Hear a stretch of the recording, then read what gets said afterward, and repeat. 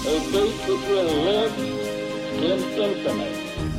We hold these truths to be self-evident. That all men are created equal.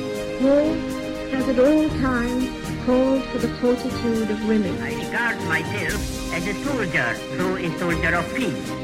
The Eagle has landed.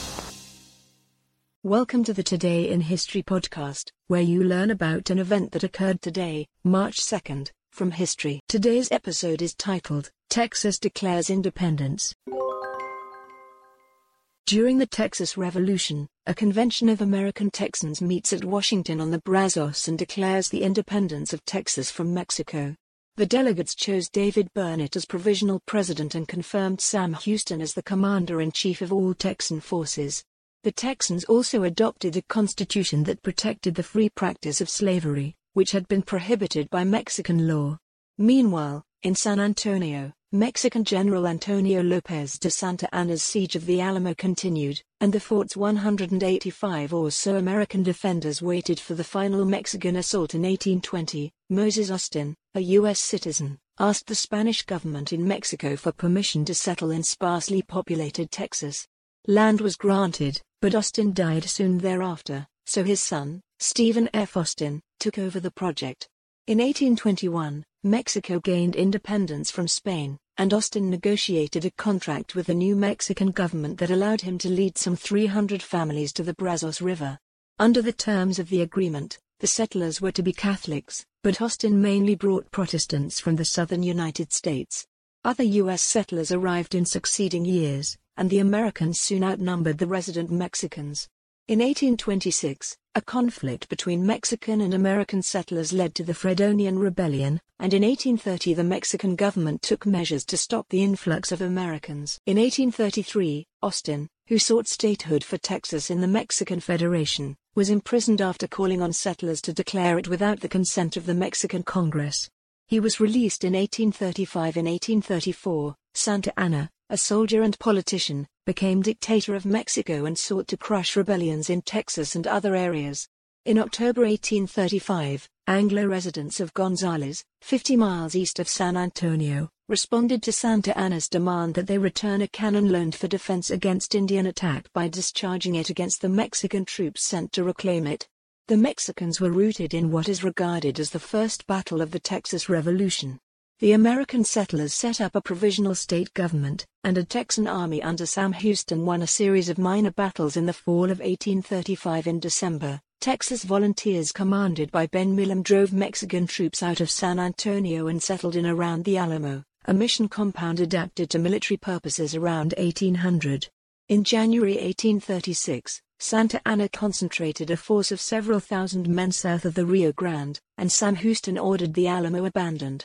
Colonel James Bowie, who arrived at the Alamo on January 19, realized that the fort's captured cannons could not be removed before Santa Anna's arrival, so he remained entrenched with his men.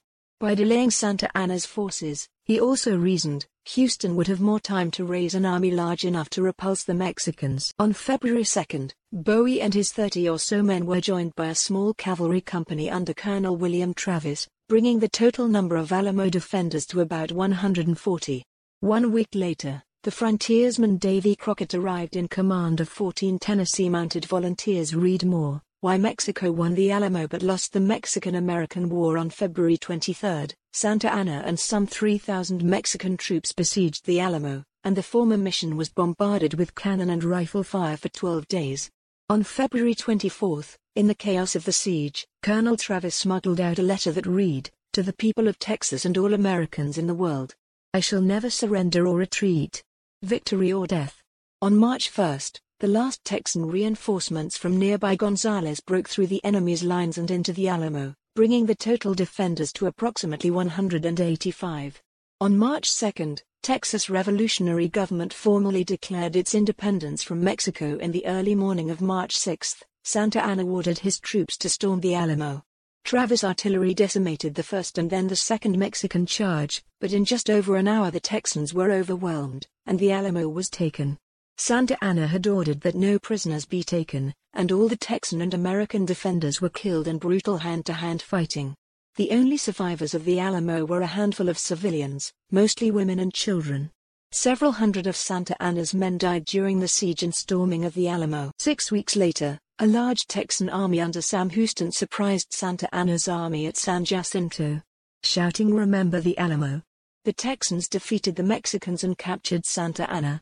The Mexican dictator was forced to recognize Texas independence and withdrew his forces south of the Rio Grande. Texas sought annexation by the United States, but both Mexico and anti-slavery forces in the United States opposed its admission into the Union.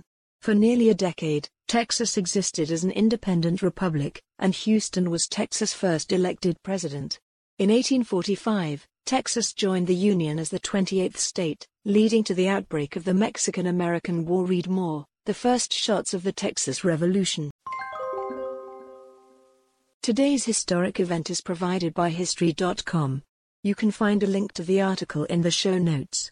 Help support the podcast by rating us on your favorite podcatcher, or support it on Patreon by visiting patreon.com/autopod. Thanks, and tune in tomorrow for an all-new episode of Today in History.